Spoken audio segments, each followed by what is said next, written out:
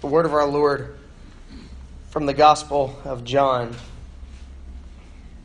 Jesus said, "I am the true vine, and my Father is the vine dresser.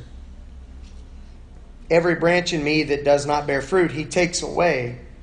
Every branch that bears fruit, he prunes, that it may bear more fruit. You are already clean because of the word which I have spoken to you. Abide in me, and I in you. As the branch cannot bear fruit of itself unless it abides in the vine, neither can you unless you abide in me. I am the vine, you are the branches. He who abides in me and I in him bears much fruit, for without me you can do nothing. If anyone does not abide in me, he is cast out as a branch and is withered. And they gather them up and throw them into the fire, and they are burned. If you abide in me, and my words abide in you, you will ask what you desire, and it shall be done for you. By this my Father is glorified, that you bear much fruit, so you will be my disciples. As the Father loved me, I also have loved you. Now abide in my love. If you keep my commandments, you will abide in my love, just as I have kept my Father's commandments and abide in his love. These things I have spoken to you, that my joy may remain in you, and that your joy may be full. This is my commandment, that you love one another as I have loved you. And greater love has no one than this, than to lay down one's life for his friends. You are my friends if you do whatever I command you. No longer do I call you servants, for a servant does not know what his master is doing. But I have called you my friends, for all things that I heard from my Father I have made known to you. You did not choose me, but I chose you and appointed you that you should go and bear fruit, and that your fruit should remain, that whatever you ask the Father in my name, he may give you. These things I command you, that you love one another." Let's pray.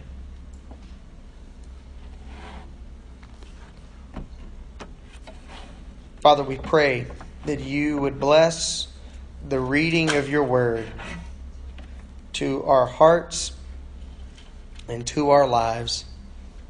We pray that you would help us to have ears to hear it and the will to obey it. In the name of your Son we pray. Amen.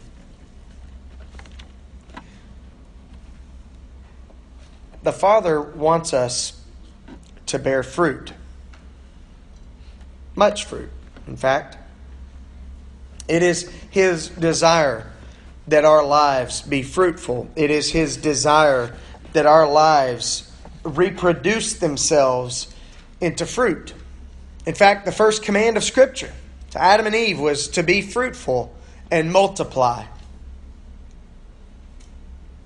In fact, the first image that we have after the story of the creation, as God had spoken all things into existence and had created man from the dust of the ground and had breathed into man his very life-giving breath. You've got the image of a garden that was prepared for that man. The Garden of Eden itself was a place of vegetation, a place of life, a place of fruitfulness, a place of bounty and goodness. God likes fruit. He likes reproduction. It's part of the world. It's part of the very fabric of the world and how the world continues, how the world propagates itself by bearing fruit, by being fruitful. The end of this story in the book of the Revelation, when you get to those final chapters, it tells of the tree of life that is on either side of that great river. There's a river passing through, And there are the tree of life on either side, bearing fruit without fail for the healing of the nations. God likes fruit. And in our lives, the Father wants to bear fruit. Much of it. Lots and lots of fruit. The fruit of righteousness, right relationships, and right living. The fruit as we follow Jesus of discipleship, growing in Him, learning to follow Him faithfully, learning more about Him and the implications of our relationship with Him. The fruit of evangelism in sharing the good news, sharing the story of what God has done to redeem the world and how that story has brought us into itself. And how that story invites us to invite others along. Wouldn't you like to give your life to Christ and follow Him and be part of this great story? The fruit of evangelism. Of replicating what God has done in a different way in the lives of others by inviting them to come and to take part in this great story. There's the fruit of ministry. God does create us for good works, the Apostle Paul says. He created us. He prepared good works for us to accomplish. And His grace calls us into His life so that we might have life. And through that new life, we might take part in God's great campaign in the world to minister to the needs of the world, to share His grace and the good news of His gospel to the world. The Father wants us to bear fruit. Much fruit. But only healthy branches bear fruit. At the beginning of spring, Lindsay and the kids and I, as is our annual custom around that time of year, planted some seeds in our yard. We also planted some tiny little bushes, little tomato plants and whatnot. But those seeds began to germinate and put down roots. And those plants, the roots that they already had, began to work their way through the soil of our front yard and the little garden spots that we have in it. And those seeds that had been planted within just a few days, perhaps a week or two, began to sprout above the ground, little tiny leaves. We thought nothing was happening. In fact, we talked about, it doesn't look like we're going to have anything, because we had little holes in the dirt. And we had seen squirrels out, and we had seen birds picking around, and we thought, my goodness, every last one of those seeds has been eaten up by the squirrels and the birds. But lo and behold, just when we began to despair, all of our work had been in vain, boom, you have tiny, tiny, tiny little green leaves popping through the ground. And after several weeks, you had big plants and vines. Green beans and pink-eye purple hull peas vining around everywhere. We had to set up trellises so they could grow, make their way up. Little squash plants popping up and growing. And the squash plants created this big kind of canopy over their section of the garden. Big, huge, bright green leaves. And every morning, in the midst of those green leaves that made that green canopy over the squash bed, you would have beautiful, beautiful, bright yellowish orange flowers, squash blossoms. And every morning they would open up and they looked like enormous lilies. And they would eat up that dew, and in the afternoon when the soil began to dry up, they would close back up. But the very next morning, they would open up again. They did that for quite a while. We planted banana peppers and jalapenos and tomatoes. And they've all been doing their work. But you know, just a few weeks ago when the squash blossoms began to fall away, we thought, hey, we're about to have some squash, because when the squash blossoms go away, they give way to squash, and those tiny little squash will begin to grow, and within days you've got beautiful big old squash and zucchini. But we noticed the leaves started to turn a little yellow and they began to get all spotty. We've got a little kind of medium orange squash that's still on the vine, and all the plants have started drying up, and something went wrong. Our squash plants were unhealthy, and they haven't borne any fruit. Now, we've eaten squash this summer. A lot of it's been given to us by our neighbor Brad, who many of y'all know from here. And his mom and dad have a big old garden over in the Hiram area. And so they bring us squash and tomatoes and all sorts of stuff. Huge zucchini. I'm talking zucchini as long as watermelon. But our squash plants were unhealthy. They bore no fruit. Our green bean plants and our pink eye purple hull pea plants, they were fairly healthy, and they've produced a little bit of fruit. We've gotten some green beans and some purple hull, pink eye purple hull peas from them, but not a whole lot, just a little bit. I didn't realize that a purple hull is named a purple hull because it turns bright purple. That was kind of weird. I thought, what in the world is all over our vines out here? And they look like little red sticks. Then it occurred to me, hence the name, pink eye purple hull peas. They look like black-eyed peas until they turn bright red purple.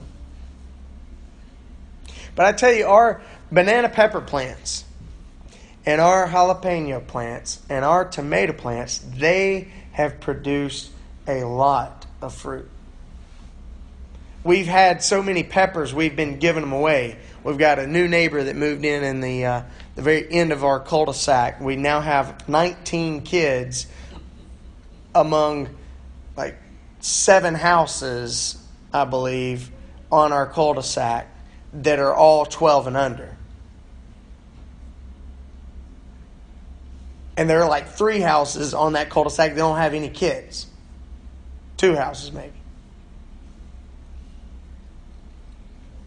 But we've been having so much fruit from these peppers and tomato plants, so we've been having to give them away. We've been pickling them. We gave a big old bundle of them to Jeremy and Billy. Gave some to the new neighbors. I'm not much of a farmer at all. I'm not much of a gardener at all.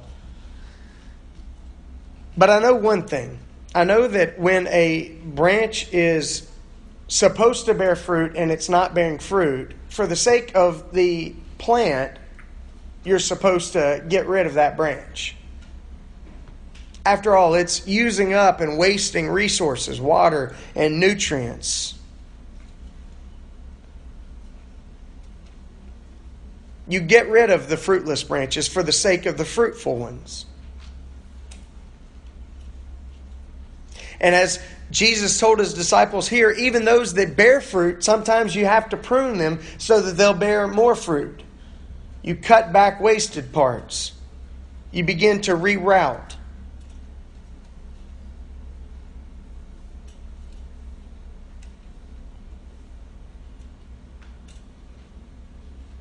Now bear in mind, when Jesus says that his Father will prune those that bear fruit so that they might bear more fruit. And when he says that the branches that don't bear fruit will be removed and will be cast out and they'll be dried up and eventually be gathered up and burned, he's not giving some sort of aha, you're out type speech. Because God is always patient. He is always willing to relent. He is the God who, through the prophet Jeremiah, told Israel, you might as well pack your bags because you're out of here. The Babylonian forces are at the gates and you're as good as already in exile. You're done. You're toast. But if you will repent, perhaps we can change this thing. So Jesus' warning is just that. It's a warning. It's not a threat.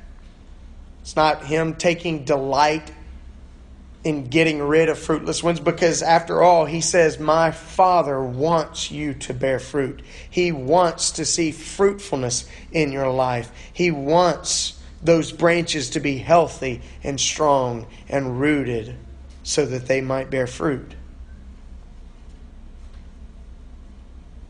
But only healthy branches bear fruit.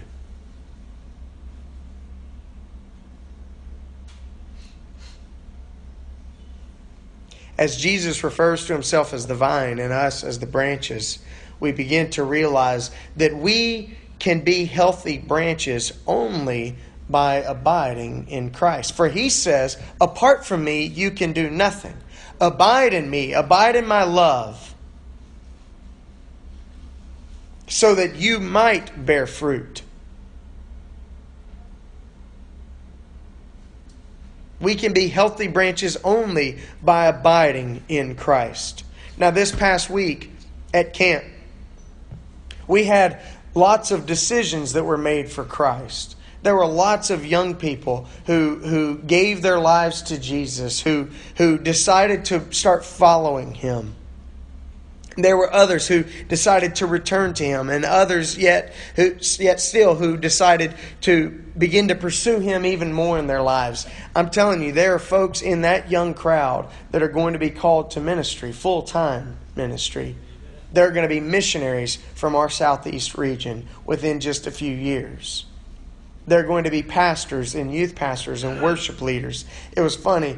Lindsay was charged with playing the piano. Y'all didn't know she could play the piano. She's been brushing up for the last couple of months like crazy, playing almost every day to get ready. But as she would sit around the piano and be practicing in the afternoon, she'd have 4 or 5 kids all around her, and they weren't even hers. Some of them were, but some of them weren't. And they were sitting on the bench beside her, and they were asking her about notes and chords, and she was showing them, some of the tips. Those kids are hungry. I sent David a text. A couple of days in, I think he was waiting for me to catch my breath from camp starting. He said, how's it going? What sort of numbers we got? We had 12 kids who were between the ages of 3 and 7. It's a good group. We had 12 kids between the ages of 12 and 17. And we had 24 kids between the ages of 8 and 11. And I'm telling you, God is at work in those kids' lives. They are hungering for what God is doing in their lives and what God is wanting to do through their lives. They're already asking about ministry. They're already asking about what they can do. They're already brainstorming about their gifts and how God has wired them to work in his world. It's amazing. Camp always reminds us of decisions. It always reminds us, as I mentioned last week, of mountaintops, about high places where God brings us to these great pinnacles, these great points in our lives where he does great things. But Jesus says that we can only bear fruit by being healthy, and we can only be healthy by abiding in Him. By staying in Him, by sticking around in Him. And what does it mean to abide? It's kind of a weird word. We normally don't use it in other contexts of our lives. You know, when David's on the road and Krista checks in with him, he normally, I don't think, would say something like, well, I'm abiding quite nicely in the hotel room. It's one of those religiosity type words. Like a hedge of protection. We don't use the term hedge of protection in any other part of life other than when we're referring to God protecting us on the road or protecting us, from the fiery darts. Fiery is another one of those words we rarely use. But what does it mean to abide? Jesus very clearly wants us to abide. He is very obviously encouraging us to abide. He says that apart from abiding in Him, we can't produce fruit. We can, in fact, do nothing. So what does it mean to abide? To abide means to rest or to make one's home. He's talking about putting down roots. To abide is to stay securely.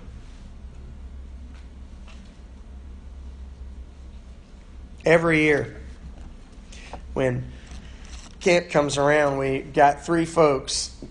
One of them's normally there. 2 of them are almost always there at camp. Three folks who celebrate a birthday during that week of camp.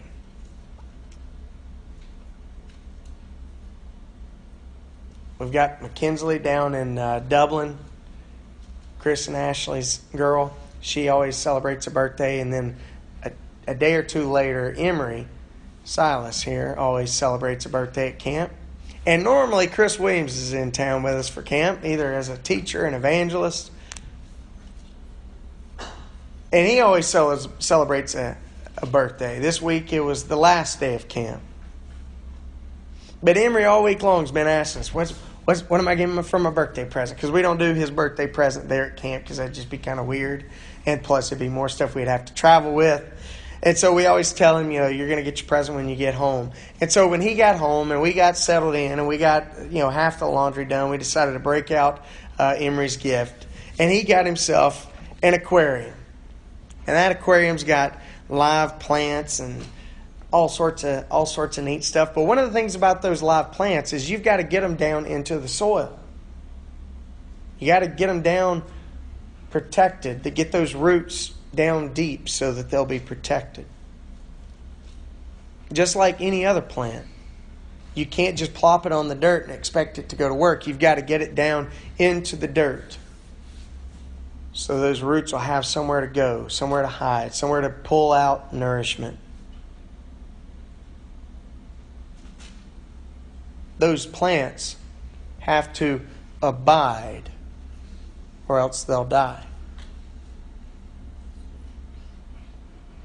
And abiding in Jesus, abiding in Christ, includes obeying Him. Jesus Himself said so. Now, obedience is not a popular idea because of the distortions it often brings to mind. We think of legalism. Oh, preacher, you're just wanting us to become a bunch of legalists where we always got to do these things, always got to do those things, and never can get away with doing these other things. That's a distortion. It is possible to obey Christ without being a legalist. I don't know if you caught that memo, but it was there. We think of Pharisaism and self-salvation.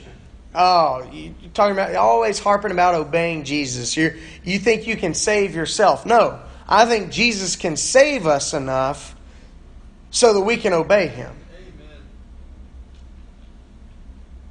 We think of the distortion of a works-based righteousness, where we're producing our own sense of righteousness, where we can measure up to the standard ourselves in our own effort, in our own strength, in our own works. But again, that's a distortion. Abiding in Christ necessarily includes obeying Him. He Himself said it. Abide in my love. What does it mean to abide in my love? Obey me. Keep my commands.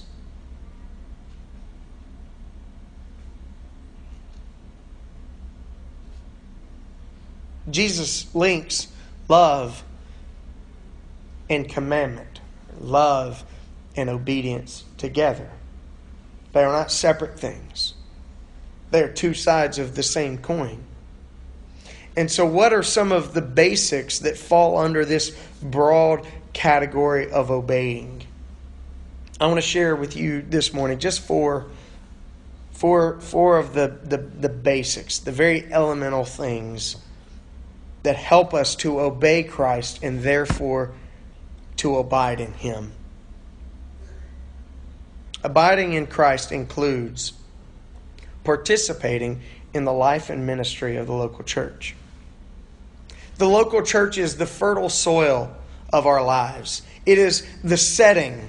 It is the context of walking with Jesus. It is the environment or the habitat of living as plants in the life of Christ. Now you might say, wait a minute, Pastor, you're mixing your metaphors here. Jesus says He is the vine, we are the branches. Where's there any conversation, any discussion about the church? You're talking about plants being in soil, and Jesus is talking about branches being grafted into a vine.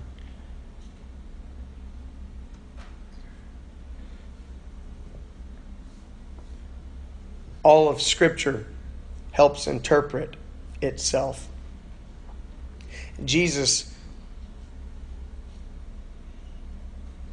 necessarily is assuming the local church when He's talking about abiding in Him.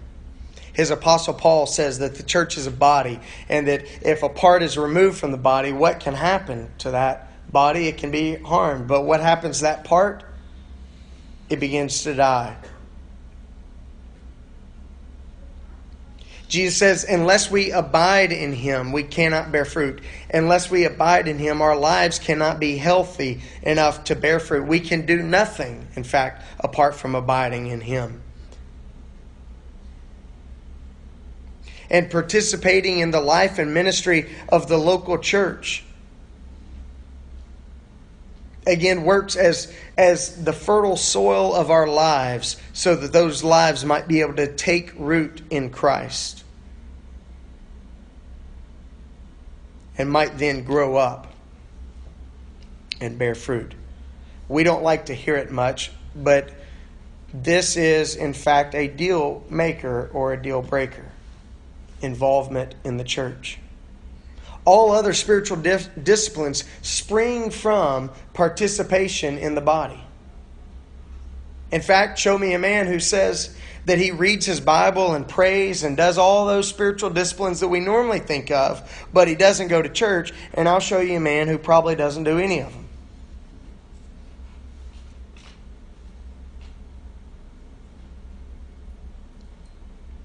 It is in this sort of context that the writer to the Hebrews said we have the opportunity to stir up love and good works, which is the whole sum of the Christian life.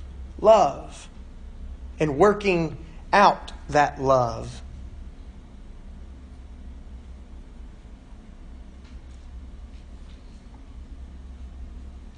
So you want an easy way to begin bearing fruit in your life? You want an easy way to be sure that you have the opportunity to abide in Christ? Participate in not just this activity, but starting here.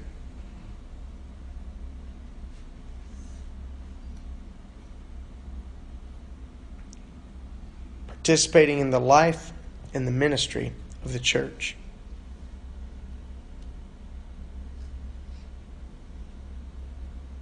Abiding in Christ includes also reading and, I'm going to say, searching the Scriptures, the Bible. I use that term searching because when we think of the term study, we normally think school. And when we think school, we normally think, oh, goodness. I don't want to do that. But John Wesley talked about searching the Scriptures. And it's beneficial to our lives to not just read the Scriptures, but to search them as well. Because the Scriptures operate like seed in our lives. The fertile soil being our participation in the life and ministry of the local church. And the seed being the Scriptures. Now, how do I search the Scriptures? What does that mean? What does that entail? For starters, I was thinking about this just this past week at camp. Get a good cross-reference Bible. You know, my preaching Bible, I have a Bible that I've preached from almost every sermon I've given since I began college. It's one of those little thin line ones, so it doesn't have the cross references in the margins. But I tell you, I do have a study Bible at the house that has the cross references, and not all cross reference Bibles are study Bibles per se, but a Bible that I use to study that has those cross references. Those cross references are so helpful because they make it easy to search the Scriptures. You're reading through a verse and you see a little flag there, and you look and it points you to another passage that you can flip to and look at.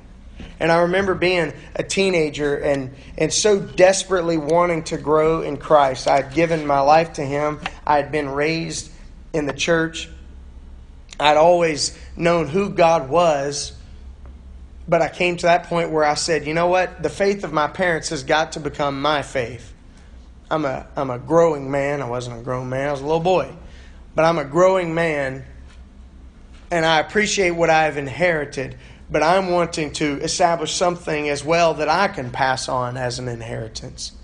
And so I gave my life to Christ and I began growing. And one of the things that really helped me to grow, because I was so hungry to grow, was by reading my Bible and by flipping from passage to passage. Not just at random, but seeing where the rabbit hole would lead as I was flipping through those cross references and reading a few verses here and then flipping to where they referenced and reading a few verses there.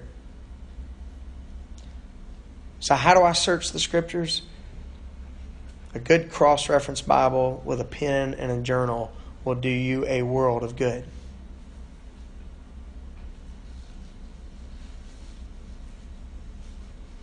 We need the Scriptures in our lives. Because if the Word's not getting into our lives, there's nothing there. There are no seeds that can take root.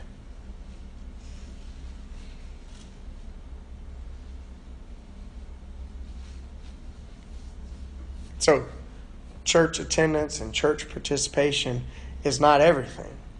It is the soil. And the soil without seed is just dirt. But you start getting the seeds down into that good soil, and you've got opportunity. Opportunity not just to have a plant, but to have a fruit-bearing plant. Abiding in Christ necessarily also includes prayer. Prayer serves as the water of our lives. It hydrates us. Because in prayer we are communing with God, the giver of life in Christ. Prayer waters the soil of our lives. Prayer both publicly and privately. Prayer together as a congregation and prayer in our own lives as we're lifting up our needs and lifting up the needs of our congregation. And as we're simply spending time talking and listening to Christ. In fact, without prayer, our soil goes dry and the seed of Scripture can't germinate and can't grow.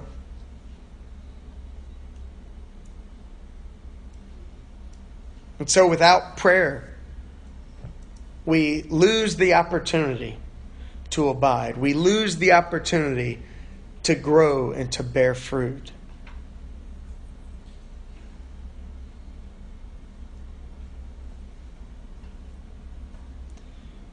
Abiding in Christ includes also Christian fellowship and accountability. Well, what part does fellowship and accountability play? Is that we got the dirt, we got the seed, we got the water. Fellowship and accountability serves in our lives as a type of tending. You've got to tend a garden for it to be a healthy garden. Sometimes you begin noticing those leaves start turning yellow, and you got to figure out, are we watering too much or too little? Is there something wrong with the soil? Maybe we're having to water it so much. We had to read up a lot about those stinking squash plants that were dying on us. Maybe it's so hot, we're having to water it so much that all the nutrients are washing out of the soil. Maybe we need to get some Miracle-Gro or something to help fertilize, something to help put nutrients back in. But tending the soil of our lives is done by fellowship and accountability. Fellowship keeps the soil moved. It keeps it from compacting. It keeps it loosened up.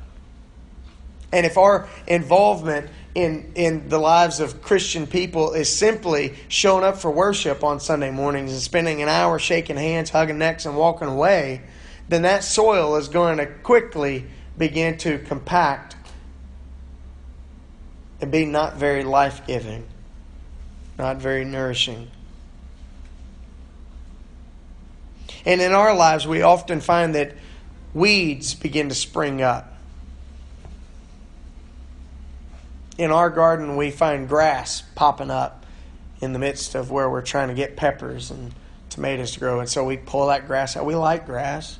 We give it a shot. We pull it up and throw it back over where it's supposed to be growing. And maybe it'll take root. Who knows? But we've got to keep that garden tended. Accountability in our lives helps keep the weeds out. We need people that we can be transparent before, that we can be honest with, that we can share our burdens with, and who can speak into our lives and tell us, hey, that can't be there. For your sake, out of love, I want to encourage you.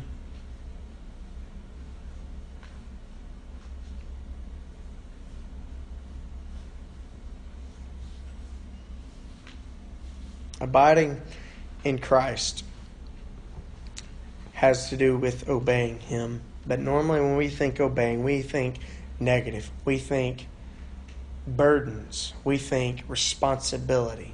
And responsibility is a good thing, but sometimes the kid in us always says, man, responsibility, I don't want that. But Jesus connects obedience. He connects His commands to love.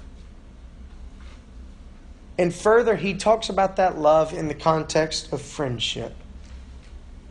He says, you're not my servants anymore. I'm not calling you servant because you are my friends. A servant doesn't know what's going on. A servant doesn't have the master sharing with him his heart and sharing with him his plans and sharing with him his dreams and his hopes.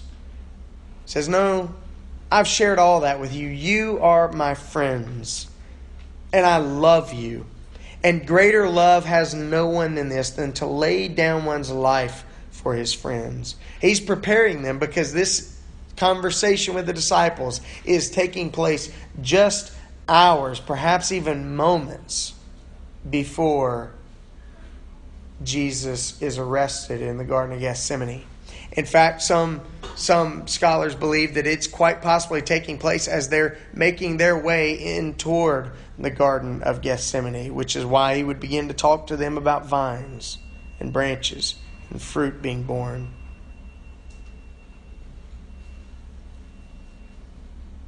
But he tells them of his great love for them, and he connects their obedience to him to love and to being friends. And he tells them that he wants them to be joyful. That he wants part of that fruit in their lives to be joy. His joy. To its fullest. Abounding.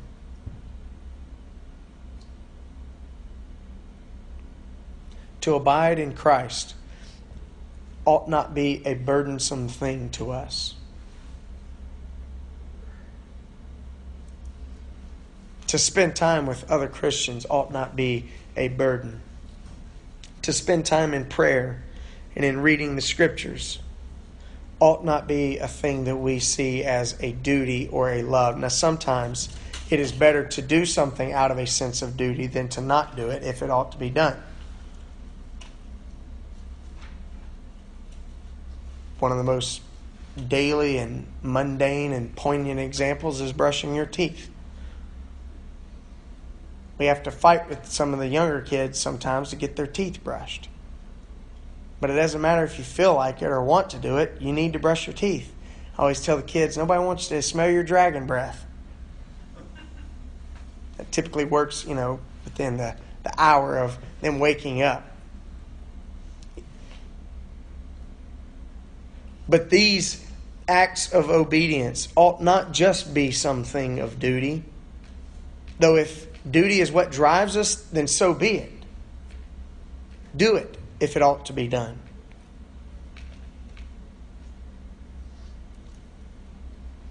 Jesus wants our abiding in Him to be something that is rooted in love and that is the product of friendship that can bring about in our lives the fruit of joy, because the Father wants us to bear fruit. And apart from abiding in Christ, we cannot, we will not. Let's pray.